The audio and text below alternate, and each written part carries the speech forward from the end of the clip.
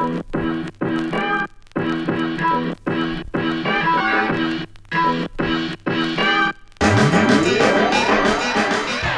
guys, welcome back to the Rhythm Section, brought to you as always by The Mind Refinery. I'm Kyle Bodanis. On this episode, Coburn and I are going to talk about Limbo, the new album from Amine. We're going to deep dive into the tracks, the videos, and the process of coming of age in hip-hop. If you like what you hear, rate and subscribe wherever you get your podcasts, and if you have time, follow The Mind Refinery on social media. And now, here's the show. Alright guys, here today to talk about Amine's new record, Limbo, is the newly minted co-host of the Rhythm Section, Coburn Blair. Coburn, how are you? Good, how about you? Happy to be here. We're doing good. I've just been, banging Amine tracks for the last 48 hours straight, so I like it. It's good. I'm definitely ready to dive in on this. What I thought was a pretty interesting album. I thought, there was a lot that went into it, a lot of maturity as well. Let's start by really kind of framing Amine in terms of his career as it stands, right now. Like, where is he in the greater scheme of hip-hop? Well, I think that's a really good question because I think you have him, kind of 4 years away from, his introduction, 2016's Caroline, obviously, blew it out the water, multi-platinum single. He makes the cover of XXL Freshman List. He's joined on that cover by XXXTentacion, Cap G, Kamaya, PNB Rock, Made in Tokyo, Kyle, Ugly God, A Boogie, and Playboy Cardi. So I'd say maybe out of that, he kind of is in the upper echelon of that kind of company of peers there, because A Boogie's still obviously super relevant and kind of had this career that's kind of been on a consistent trajectory. Playboy Cardi obviously being with ASAP, and just recently had a kid with Iggy Azalea, so he's kind of in this rap kind of maybe high B-list or the mid B-list kind of thing. And then Kamaya kind of has her kind of legacy with YG and her kind of independent record kind of releasing and her kind of career in the Bay. But then I think anyone else on that list, obviously XXXTentacion passed away, but everyone else is kind of in different kind of realms and maybe not as relevant as Amine is, I would say, at least. Yeah, he's part of this, talented group of, they're like hip-hop's proletariat. It's harder work for smaller gains, but at the same time, it's kind of lower peaks and higher valleys, if that makes sense, in terms of, the greater career highs.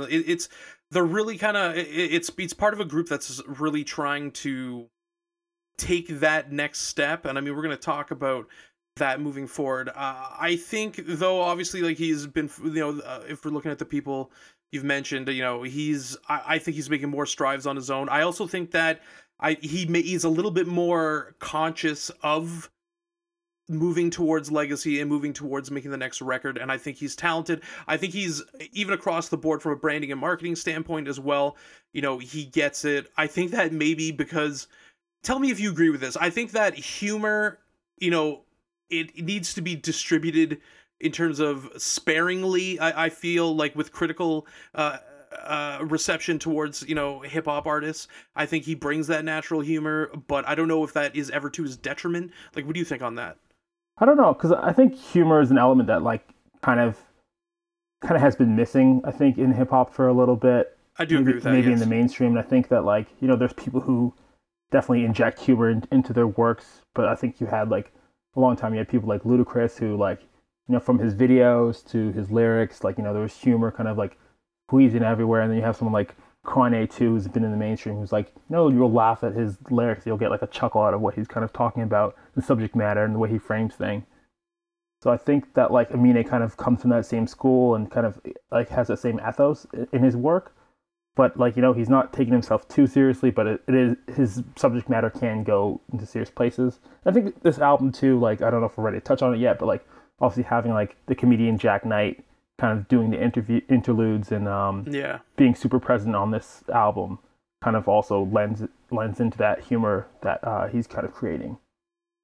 So moving into this, from, Good For You at 1.5, coming into this record, where do you think he is?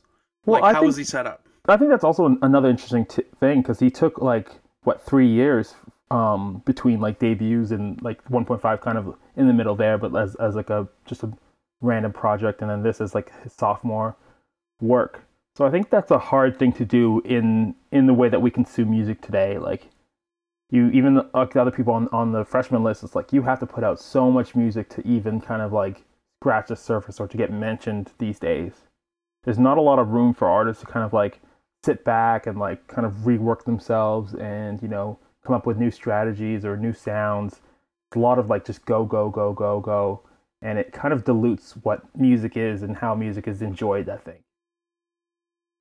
I agree. I think that there is pressure to.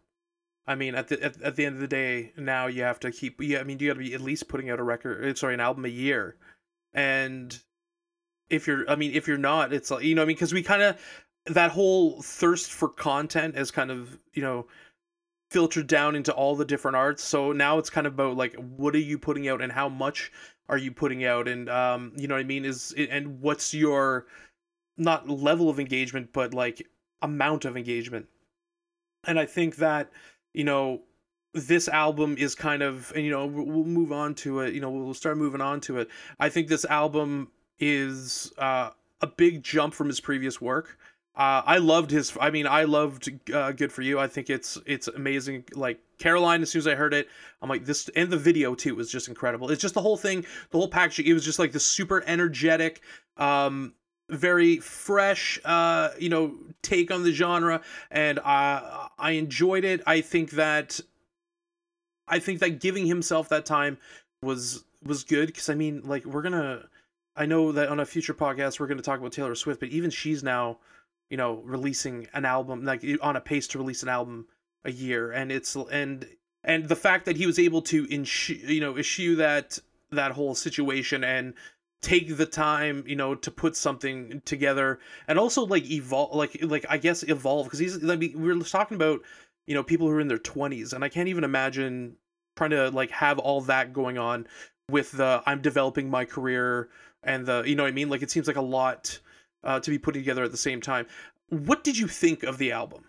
I thought it was pretty fantastic. Like I think it's been a weird period for music, and I think that a lot of the things that we tie our music listening experience to have kind of evaporated or gone away in a big way that's really unprecedented, right? Like there's not been there's been like obviously war times and stuff like that, and the albums have kind of been released through that and maybe talked about that.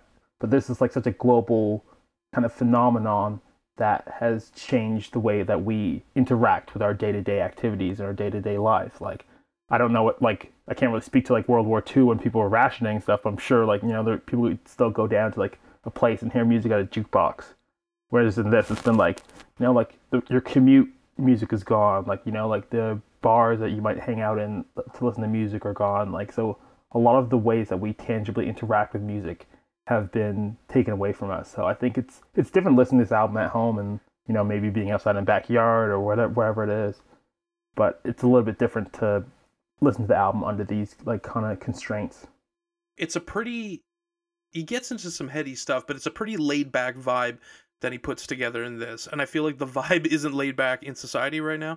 So it's kind of an interesting dichotomy looking at through that lens. I will say this: from the first bars of Burden, my head was started to bob, and I really kind of liked how it embraces a very laid back old school vibe at times, and from like an overall aesthetic, I think it's a lot more laid back than his previous works. It's reflective. I think is the big thing. Like his first album and 1.5, like they're not these headspace albums full of contemplation. It's more music from a young individual who is learning how to navigate being young in the industry, and there is an excitement, and there is a wonder with it, and there is a bravado with it, and I still think some of those elements are here, but a lot of it is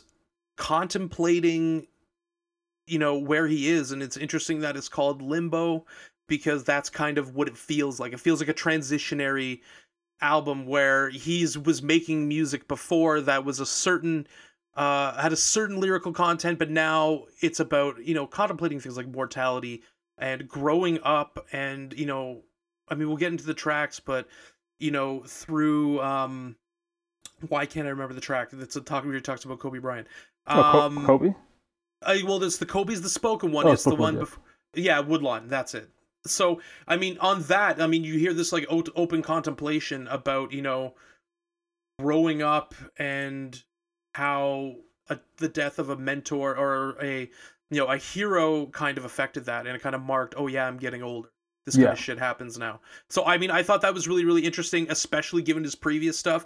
And watching his interviews about this is really interesting too, because he's very much in a like shrug your shoulders, like I'm trying to build something and I'm taking new steps kind of mode, which I appreciated, and I think it kind of informs the whole album moving forward. Yeah, I think so too, and I think what I really appreciate about Amine is that, like, obviously hip hop is kind of moved to or been in for a while now, like a super melody driven kind of space, and I find that Amine kind of inhabits that space without forcing anything, and it's with a great deal of ease that he navigates in it. So there's like, like it's natural bars, it's natural sing-songiness, and it doesn't feel forced, and it doesn't feel like he's doing it to kind of chase a hit, at least not as much on this project. I think maybe on 1.5 I found some kind of stuff being like, oh, okay, you're just kind of like tackling what's kind of hot right now, where it doesn't feel as, some stuff doesn't really, the authenticity doesn't like feel all the way through. I think this is kind of why it's like well, the 1.5 explains it. I mean, it's kind of like a mixtape. It wasn't, I mean, it's definitely not passed off as a whole album. And I think that might be, I'm wondering if it was carryover from sessions, previous sessions, etc. But yeah, I found that it's like he was trying to reproduce the success that Caroline had, right? Yeah. And like, I mean, that kind of really came out there. It was infectious, it was energetic, it was youthful, and I think that there's an attempt to do that. Whereas I mean, I like 1.5, but I think of it more as just a collection of songs and not an album that is comprehensive and like one encompassing thing tackling ideas. Whereas this one, I think it is absolutely that. And, it's not a matter of if it's a good album, it's a matter of where is this in his ambition to make a great album. I think that's kind of interesting. I have like kind of 2 points there, whereas like the first one is, I wonder how like much the label had to say in 1.5, and how much that's like kind of like him fulfilling his like duties to his like deal, and like putting out body of work, like to get out to like work towards the end of his deal, and to kind of like like go against the buzz of what he had already done. And then also what defines a mixtape these days, and like when an artist releases a project that doesn't really hit the heights that they want it to hit, or they put it out but it doesn't really feel to them like an album, like how does that, like, how does the title mixtape still apply, and where does it go? Can I apply a hip-hop conspiracy theory? Oh, yes. Are mixtapes just the way of dumping old sessions into a it's almost like, hey, here's some stuff I put together. I don't want it to be reviewed like it's a comprehensive album, but I kind of want to get this stuff out. And I think that's absolutely it too, right? I think it's like, if it kind of falls short of what the expectations are for review, or maybe there's too many features on it or whatever, then like they get to kind of throw the term mixtape over it. And because mixtape has a place in hip hop like memory, it gets to like inhabit that. But like, if it's they're calling everything a mixtape now, like, okay, yeah, so like, it goes on streaming platforms the same as an album. Like, I click it, has songs. Like, what's the difference? When I hear mixtape, I hear like the Frank Ocean mixtape, where it can't be on one of these streaming services because of the samples. Yeah, you know what I mean. Like, there's a full on Cold, like I think it's Strawberry Swing is a Coldplay song that Frank Ocean, like, it literally just raps, like, he has like the Eagles on it, and yeah, so it's like, you can't call that. But I mean, then you have something like If You're Reading This by Drake, which I really like. Yeah, but that's an album. Like, why are we calling that a mixtape? It's all. You know what I mean? And yeah, I think to me that like that's like the same as like More Life. He calls More Life a playlist. He like what makes it a playlist? It's an album. Like, do you want it not to get reviewed like a album because there's different genres kind of on there, and you don't know how it's gonna like fit? But like, for all intents and purposes, it's an album. Yeah, it's like, hey man, this album's whack. It's like, nah man, it's a mixtape and you don't get it. Yeah, like you can't call it whack. That's what I'm gonna say about this podcast if people don't like it. It's a fucking mixtape. Me and Coburn just playing. Yeah. Well, you know what? Let's look at the tracks. So, what were some of the? I mean, we'll get to the videos, but like, what were the standout tracks for you? What were the ones that hit the nail, if you will? I think definitely Woodlawn, Pressure on My Palms, like really like stood out to me. Shimmy, which I get why it's a single, and I think probably I might have to go with Riri. I like Riri. That was one of the videos as well. I feel like I just picked all the singles, but like, I don't know. I feel like if they're good, they're good. You know what I mean? Because I think sometimes people want to hear the album tracks, getting the juicy stuff. But at the end of the day, if they're good tracks, like for example, Compensating, I think with Young Thug, I think that's a sick track. That's fine. It's a video. It's also kind of a sick video. The whole tennis thing, which we'll get into. I want to talk about Woodlawn though, because this is kind of really the song that brings me, I mean, Burden, thematically, but that makes me think that this guy is contemplating a lot more in his life. As in, it's this whole Kobe Bryant dies, and this person that you have always known about your whole life, which he talks about in the spoken track Kobe, it's you see people, something happens and you start to realize you're an adult. I don't think maybe his early forays into the hip-hop world made him feel like an adult. It's more like kid in a candy store. Yeah. Despite the fact, I mean, he's obviously hardworking. But I feel like Woodlawn is kind of the thesis statement for the whole album in terms of how a person is interacting. I mean, like he's talking about when it goes into the follow-up Kobe, he's talking about, getting a house, having kids, having like contemplating all these things that life is about. And I think when we think of people who are working in the creative industry or rappers, we don't think of the like mundane evolution they make as people, I think sometimes. But I mean, he really kind of brings the center stage with this track. Yeah, and I think too, like, I'm assuming like Woodlawn's like kind of the neighborhood that he's from in Portland, and I felt like on this album, even like where he touches on it in his previous works, like this was kind of like a little bit of a love letter to Portland, and I definitely noticed that in like the Shimmy video, and like he's kind of like instilling that, and I think that's something that's easier to do, like after you kind of have made it a bit more and you can kind of go back to the city that you're from instead of like having to do your videos in LA or trying to prove something. Like you can kind of be like, hey, this is like, this is what I'm representing. Like now I can kind of do it on a grander scale. And that's kind of what I took out of different pieces on this album as well. Yeah, I think that if you can't be, banging Portland if you're just getting out there. I don't know, for some reason people, it's all about bravado, you know what I mean? Are we shooting in LA? All these kind of things. I think that's kind of an excellent point. What did you think of some of the features? For example, one I really enjoyed was Roots with Jid and Charlie Wilson. Yeah. So I like Charlie Wilson because like that was one of the earlier songs that I saw from Good For You. Because the Charlie Wilson feature on there, and they filmed it in this, like I think grocery store in LA. And so I think kind of circling back around, but I think there's also something special in kind of using someone like Charlie Wilson, who's like worked with Kanye extensively and like, friends with and worked with Snoop Dogg. He kind of sets the stage for Amine to be kind of in that realm of hip hop too.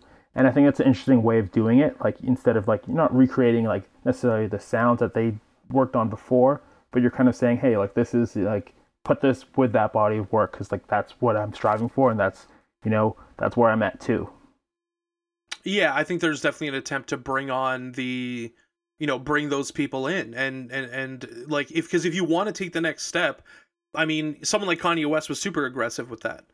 Yeah. With like, who are we bringing into this project? Who are we getting on it to take it to the next level? Like if you want to, it's like an NBA team. If you want to be at that next level, then you have to get guys who have been there and understand it and who can bring that level of quality in. Because I mean, trying to get there is the hardest part. You know what I mean? Yeah. I thought that Young Thug was also like Young Thug on on compensating. I mean, Pressure My Palms you'd mentioned before. If you like Vince Staples, then it's going to be good.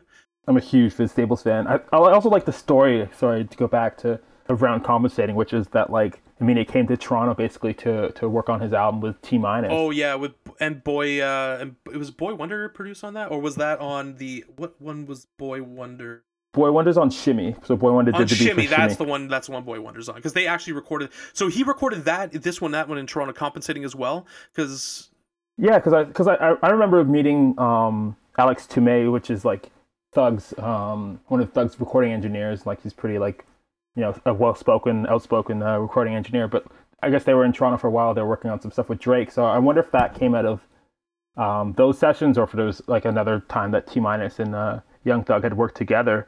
But basically, Thug had his verse done on that beat, and Amine heard it and kind of was like, "Hey, this kind of fits with what I'm doing." And then Thug had previously praised him in the past, so they kind of like just ended up working out and working together on it, which I thought was like a really cool story, because that happens all the time that rappers get on the same beats, but it doesn't always happen that they can kind of like bring the whole thing together like that. Also, one kind of feature on this that I was looking at was the injury reserve feature, which is, I believe it was Grog, who recently passed away from injury reserve. He died. He died at the end of June. Yeah, he died just a couple months ago. Yeah, which is crazy, and a posthumous release. What's your thoughts? Do you partake in the injury reserve? I haven't quite gotten into injury reserve. Like I know about them. I've kind of like they've been on my like sphere, but I haven't really kind of been like a little bit nervous to kind of dive in. So I haven't really gotten it like to dive into their catalog and stuff. Like what's the whole like what are they about? They don't have quite the organic instrument. Like on Amine's stuff, you'll hear those deep electric, bass, and kick rhythms, but you'll also get the, the more acoustic sounding, like, like a Ludwig kit or something like that. They have these elements of fucking trap and drill, but also like really cool atmospherics. And I really unfortunately, I only got into them after Grog passed away. Everything I've listened to, I really love. I feel like I was totally late to the I don't feel like I was totally late. I was totally late to the party, as I feel I was with JPEG Mafia, although JPEG Mafia thankfully is still alive. But it's just some things I just picked up and started listening to, and I was like, it's fantastic. I would absolutely recommend anyone to listen to it. It's just their music has elements. I mean, like there is elements again of trap and drill, but also of the more like intellectual quote unquote hip hop of like Tribe Called Quest, and that's clearly this spirit animal influence to them. I would absolutely recommend checking them out. I think they're from the music hotbed of Arizona, which is intense. Yes, they're from Tempe, Arizona. Wow. Oh, really? I didn't know that music came from there. This has got like I think who he brought on for this was really good. I think that it's this eclectic mix of young, talented individuals who again represent that hip-hop proletariat, and I think they lift this record, and there's almost like this like level of commonality you feel with them. Yeah, for me, like my kind of standout when I saw like the track list on the album was Slow Tie, because I've been like kind of following his career for the last like year and a bit, and like I really loved his Nothing Great About Britain campaign. Mm-hmm. And he's kind of like punk, kind of like grime, just like kind of eclectic fusion of these British styles. So I thought like having him like I remember he popped up on the Gorillaz single I think last year. Yeah. And then kind of like so it was kind of cool to pull people like that into like the American sound, which I don't think always happens all the time. I don't think there's a lot of like crossover usually with British kind of rap and American rap. So I thought like it just really fit, I think, on Pressure on My Palms. They seem super opposed to each other. I feel like American rappers don't think English rappers are hard for some reason. Yeah. Like there is a less of a struggle, if you will. Yeah, I think it kind of gets down to that. I think there's kind of like the whole tea and crumpets kind of like idea that Americans have about England or whatever it is. Yeah. So like I think when like and also coming as a fan of like English music for a long time, that like seeing when Skepta has his like little success, or like even like kind of what Drake's done with bringing kind of like Heady One and all these kind of guys in, and then also like looking at like the kind of Brooklyn drill movement, which is like mainly UK producers with American acts. So I think there's like kind of cool kind of direction channeling going on right now. So I think it's a kind of a cool time for that. So I thought that this was like a really cool feature for me to see. Like, hey, this is like Slow Tie, Vince Staples, and Amine. Like that's a real cool look. I want to just look at Roots again. I felt, it's funny. We were talking about Charlie Wilson. Roots has this like it's for me it's super Kanye West-ish. Yeah. It's got that like it's really shimmering. There's like these star-like trickles of Rhodes piano. It's super soulful, and honestly, like tracks 1 through 8 of this, I think like after the eighth track, it starts to taper off a little bit. I mean, I still think there's some good stuff. I enjoyed it, but like the first 8 songs on this, I'm like listening to without a skip, and I really like it just really struck me as a well composed, tight album, and just until that point. Yeah, I think I would definitely agree with that. Like it was kind of well put together, and then I think there's some kind of like a meld that kind of happens at the end where it's like kind of don't know really what song you're listening to, and it just kind of like starts to kind of flow together, and you're like, okay, like I don't know if maybe like cutting the album down by a few songs might have helped. Yeah, I'm trying to think if it's just my like filmmaker editor brain that is always just like I need to reduce the length of everything. But I mean, at the end of the day, whether it's an album, a movie, a fucking menu, if it's too long, it dilutes the quality. I think that, but I mean, again, we were talking about it earlier, like it's content thing. Everything is content. But I mean, like, it's what it is. I just think that there's these like extra pop elements that are added in the back half of the album that I don't think match the groove of the first, the first majority of it. They don't like carry that same soulfulness. I don't think with the exception of the final track, which I really, really, really enjoy, My Reality, I believe it's called. Yeah. Like, because that you're really kind of feeling, that's another song where you're really feeling, what his perceptions are of being young and in the industry and being young and trying to make your mark and things not being what you thought they were going to be, and that kind of being, a continual idea that goes on through life. I think it's cool because he has like Daniel Caesar too featured on there, so like a more kind of like Toronto area kind of talent, kind of flowing through this, which I'm always happy to see. 100%. I'm all for as much TO as humanly possible getting out there, especially the quality stuff.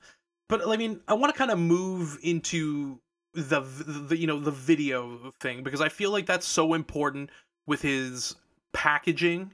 And with this thing, because like he at the very least co-directs all of his videos, and I really, really, really enjoy them. I like how they kind of they bring that humor into it. They kind of and there's something very charmingly film schooly about them, even though they're super well done. This idea of you're with your friends and there's these speaking parts. And it's just very enjoyable. I find that it kind of really adds to the album, like the video for Compensating. Like I really, really enjoyed that.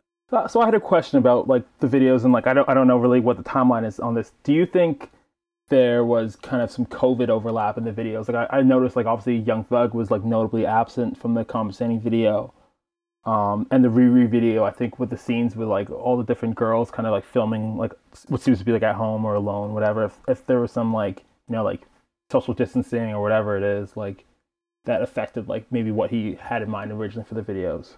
Yeah, because I think it's because the tennis thing is interesting, because it's like you film it, it's like automatically social distance. Honestly, to be very honestly, okay, so where's Young Thug coming out of? Like Atlanta. Yeah, I'm wondering if I'm just trying to think of like the geography in accordance with the situation. The COVID situation. I think that there's a lot of like things like this that came up with people recording albums and in videos and stuff, because it's like this catch-22 where it's the perfect time to like put together a record. Now I will say this, he was very adamant in his interviews that although this was like finalized and like the packaging and everything was put together during COVID, like this is stuff from 2 years ago. The stuff that he had written previously. So I think that because again, like this catch-22 with you have all this time, but you can't get people together, and if people are coming from the South, Young Thug is still working out of there, then that can be it, because flying helicopters out of there now.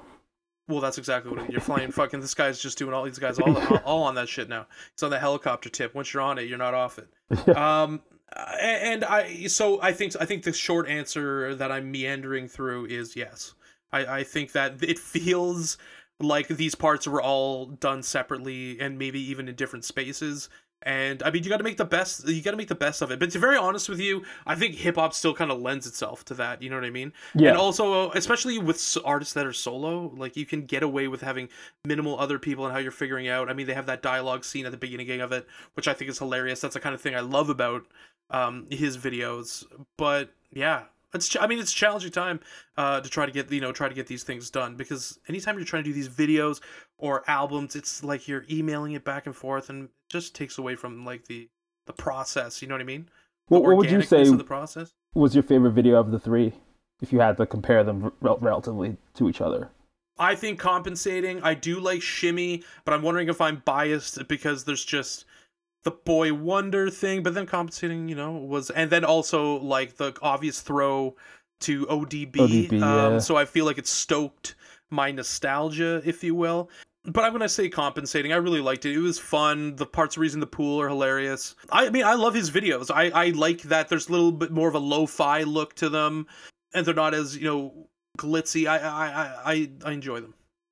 Yeah, I think I might have to go with Shimmy. I think again because of ODB, and I liked kind of like the city shots and like the scene with them all riding bikes down the street with all the Nike hoodies on. I thought there was like a lot of like okay, cool, that's a fucking sick. That's sick. Cool really shots and like cool elements to it too. What did you think of having Young Thug absent? Did you notice it in Compensating? No, I didn't notice it at all. That wasn't where my head was at with it, because I think that it's funny and you're kind of engaged with the dialogue right off the bat. You're kind of observing the funny things that are happening in the scene. And I mean, like, one thing I like about him, he just does these things where, there's ridiculous shit happening in the background and it's just him deadpan looking into the camera, doing the lyrics, and it's just very engaging and very funny and very deadpan.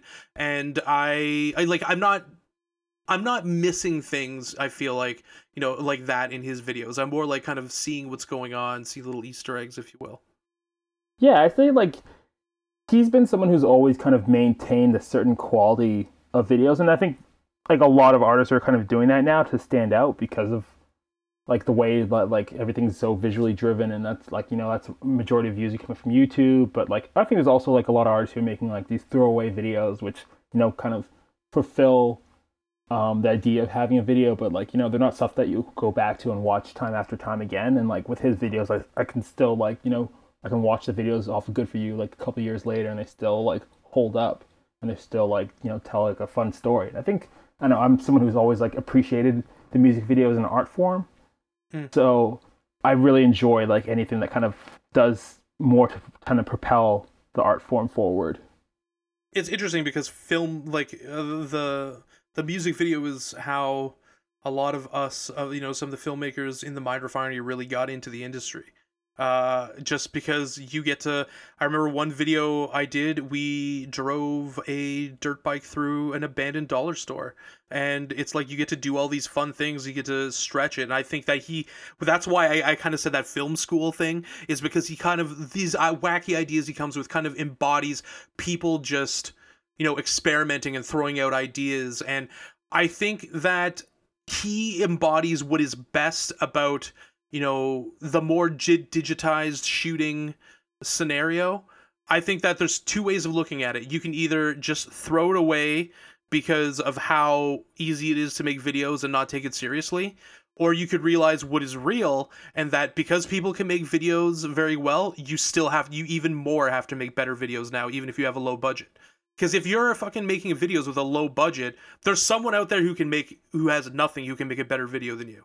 You know what I mean? Like there is the talent to and the ability and the availability of equipment and deployment methods to at the very least create something that if you are, super creative, you can make it, you can turn it into something. It becomes something that people aren't even paying attention to what the budget's for. Like, I would say that Amine's videos probably don't carry a large budget compared to other hip hop videos. But the fact that he takes it seriously is smart, and the fact that it's very much a big part of his personal branding is, deft and savvy on his part, because people who aren't doing that, people who are just thinking that they can put out whatever, like, those artists aren't going to become, like, you know what I mean, they're not going to do what he's trying to do.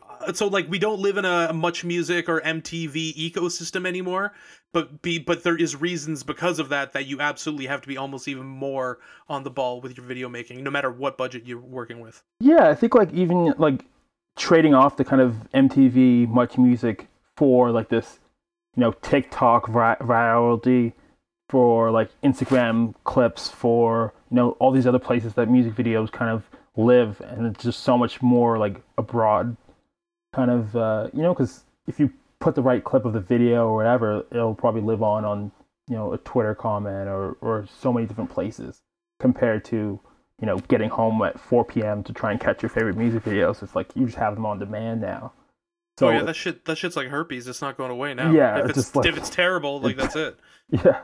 And that's the thing. And I guess, obviously you're gonna you still have these ridiculously expensive music videos that come out, but I think that the overall quality kind of has to be there, because if you're putting out, you can't put out a whack video and then expect people, because if you're an artist coming up, like, the videos are the number one, like, selling tool. Yeah, especially for new artists, like, for new artists, like, yeah, you put your stuff on Spotify or SoundCloud or whatever, but they're your big thing that people are going to pay attention to, especially if you're like a younger person breaking into the industry, 18, 19, 17. Like, you see these younger artists coming out, your video is what people are going to look at. The other thing too is like the kind of like how drones have like changed it, like, because all these shots that you would have needed like a helicopter or like some kind of crazy expensive rig to do, you can do for relatively cheap with a drone operator. Oh yeah, like this shit you would have needed fucking James Cameron for before. Like, now you can just, we need an overhead of the street. Well, I think we can just, guerrilla get this up in the air without any permits and do it. Kids, I don't recommend doing that because you get shut down, but whatever. People do it. Just don't get caught. Just don't get fucking caught. And I mean, I'm on that list of people who's avoided getting caught, so I'm going to talk shit about it. So, like, yeah, I mean, like, that's what I'm saying. Like, obviously there's still gatekeepers and all that on the release and exposure end, but he embraces this idea that you can just kind of go out with your friends and shoot. And I guess with him is just he's got money for locations. The cameras aren't expensive anymore. Like, realistically, they could have shot that video on a number of like higher end prosumer cameras, just with decent lensing, right? Like, they're not. The key is do you have the post production and all that kind of stuff. But what I want to move on to is a little bit more about the themes. Like, 1.5 and Good For You, are reflective of a more carefree person breaking into the industry, whereas, like, thematically, Limbo is a complete departure from this.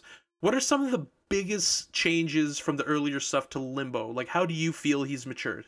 I think you touched on it earlier, and I think that in any interview I've read on this album, it's basically just him kind of realizing, like, he's taking station of his life. He's like, I'm 26, I'm kind of where I want to be at, but again, it doesn't all kind of come together at age 26 or any age, at least in your 20s or whatever. Maybe never it comes together, but so he's kind of taking stock of his life, and this album is kind of reflective of that, and he's kind of like taking time to look back and reflect on things a little bit, and also kind of reflect on the changes, like how like earlier, like how Kobe's death impacted him, how like these little things, like maybe talking about having kids, I guess, on the fetus track, and like these things that are like these milestone markers in your life, and they could be milestone markers in his life, and reflecting on past relationships. And I think it's easier to do too once you are in your like mid to late 20s, because I think you have a little bit of that behind you, and you have a little bit more. You can see clearly what's ahead of you. He's definitely exhibiting that what the fuck just happened vibe that you get towards the end of your 20s. Where, okay, I had my early 20s, that was a blur. And now, especially, in the context of the hip hop industry, having money, what is that like? Trying to develop your ability. Like, one thing I liked just from seeing his interviews is this idea of him wanting to pursue greatness and him not feeling like he's got there yet. And this is kind of a thing that I wanted to frame, and I hope this question makes sense, in that I feel like I judge this record higher on the curve because he speaks of it almost like this is just what it is in Limbo and transitionary. Because he's like, I'm trying to do something great, this is part of it, but this isn't it. Like, it almost makes me respect it more because this is a guy who's completely cognizant of what he's putting out into the world and, doing his reps and just wanting to push to be better. Like, what do you think about that?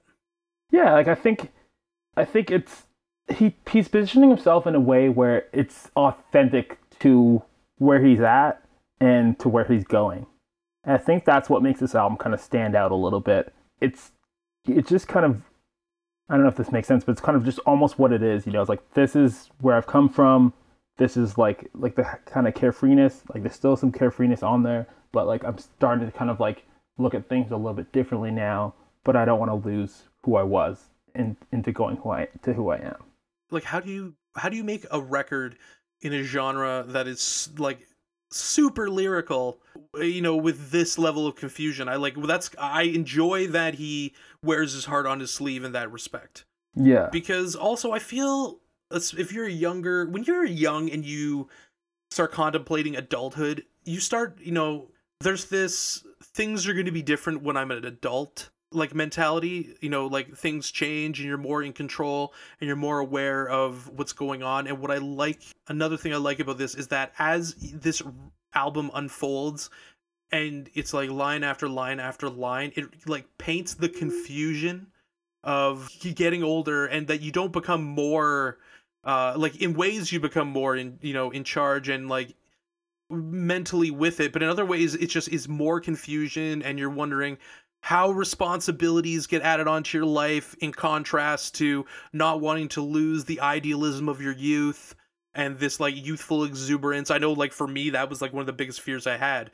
It's not like dying, it's am I going to be like not as energetic or enthusiastic like other adults I see. And I feel like that's dripping all over this with all these life changes he's contemplating. It's like, and you hit it, it's am I going to lose what I was trying to be what I'm trying to be? You know what I mean? In order to do that level of greatness and live a life, with more, do I have to lose, the youthful exuberance that fueled me? And like, how can I reconcile those two ideas? Yeah, and I think that's it. That hits the nail on the head. Like, that's kind of, I think, what the ethos of this album is. Balancing all those kind of ideas and putting them together and kind of making that his mission statement, I think, going forward. Before we get to our rating of this, do you like, one of the things he's he said, and we've been talking about it, is I want to make something great. I want to take it to another level. Do you think, given where he was at the beginning to where this album is now, he is closer to doing that? I think he's definitely closer. For me, I think this album's like fantastic. I think it's really good. I still think that he kind of has more to do and more to explore and kind of to hit the real peak. But I think he's definitely like on the way there and like taking the right steps. And I think that like as he matures, he's going to kind of build something, even better than this. He's going to build on this to make something better. Now I'm going to ask you another question. Do you think the great record's in him? Does he have the Miseducation of Lauryn Hill? Does he have the Liquid Swords? Does he have that kind of thing in him? Does he have the the blueprint does he have? Do you see him reaching the heights he wants to reach? I think that's a really good question. I think like going back to our previous podcasts, like the rhythm section doing Kanye West, I think I don't know if like I don't want to obviously compare anyone to Kanye West or whatever in that regard, but I think maybe we're kind of looking at a similar trajectory to that, where it's like this is the late registration or something around that time period before you kind of go to the album that's like your graduation or whatever that album is that's like your kind of announcement on the scene. So I don't think he's kind of is there yet, but he has all the kind of back catalog and the work done to hit those strides. I'm just wondering if he has the overall creative vision that guides those kind of albums. That's the only question mark I have for him in terms of like the lyrical talent and the self understanding and that kind of thing. I think he has that. It's one of those things where, I mean, Bob Dylan says it about "Hey Ma," his song "Hey Ma," it's all right. I'm only bleeding. He's just like, Ed Bradley asked him, he's like, do you think you could write that again? And he's like, no. It's like lightning in a bottle, and trying to do those things. Like some people are just into the Matrix. They know they know how to work the system. I think he's got the chops. I think he's got the visual stuff. It's, can he bring it all together? Can he keep making a better record every time? I think some of that too is on life experience, right? Like he's still relatively young. He's still kind of like in a bit of a bubble, maybe. So I think kind of coming off more life experience can maybe pour into that. I think he might be that kind of. Listen, there's a whole other. I feel like there's multiple ways of coming at this. Yeah. Where you have someone like Kanye West who isn't hedging his bets on his life experience. He's doing it on, like, you know what I mean? Like there was this whole thing, and we had talked about it with, he didn't have the same, hard knocks life growing up and that kind of thing, which, I mean, it was tough for him, but it wasn't like he wasn't slinging rocks on the street. Yeah. And I think that, he's more of this like creative director type who uses what he has and has a massive musical ability, but knows how to bring the lyrics, the packaging, the music, the personnel all together. So he's like this creative director for what he does. But then you have people who are writing these autobiographical albums about the things they're going through.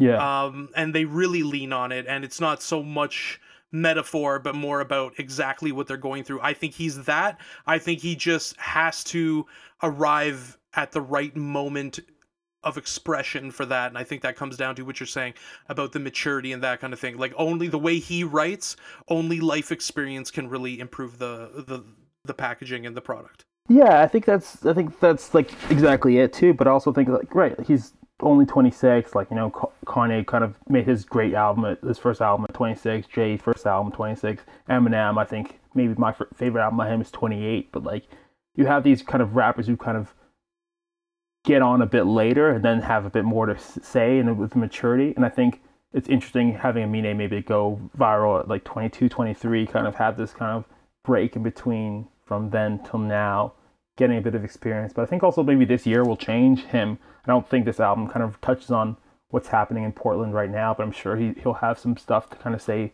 around that. I'm sure there's like, kind of more to him and more to his story that will kind of be unlocked. And if we're getting kind of closer to the reviewing piece, I want to say how much I thought the Mama song was terrible on this album. Okay, I agree. Listen, I don't want to tell, as a person who loves his mother, I don't want to be telling anybody not to do shit about their mother, because mothers are important, but this song is whack. I'm just flat out just saying it like that. Yeah. And I really liked this album. But that song is whack. That feels to me like not that the label made him do it, but it feels like a very like a relic from hip hop of the past, where it's like, okay, you do your sophomore album, time to thank your mom for like how you got there. Like Jay-Z obviously has one or two, maybe like 3 or 4 now, but like he has obviously his Big Mama song. You have Kanye with Hey Mama. You have Drake doing that on Look What You've Done on his second album. It just seems very like kind of shoehorned in and not like original or like super expressive. I think if you're listening right now and you're a rapper and you just need to really, really avoid playing fast and loose with the mama songs if we're going to review your album on this podcast, because you're going to get intense scrutiny about these mama songs, and that they better be fucking good, be saying something else. I want to do I want someone other than Eminem to be like, my mama didn't do shit for me. Yeah, I hate like mama. I want to hear, hey mama, you did nothing. That's what I want to hear. Hey dad, that's what I want to hear. Right? And this guy's got that's, you know what, that's what I need from Amine. I need a hey dad. This guy has got a tight relationship with both his parents. That's it. Yeah. Let's hear fucking hey dad. Yeah, maybe bring that around for the third album. Fucking all Papa gets, Chris Rock said it, Papa was a Rolling Stone. Yeah. So to wrap this up, what are we giving this? I think how many on the patented COG Mind Refinery COG rating? I'm gonna give it a 7.5 cogs. Yeah, I had it at 7 myself. I think 7.5 is fair. I think it represents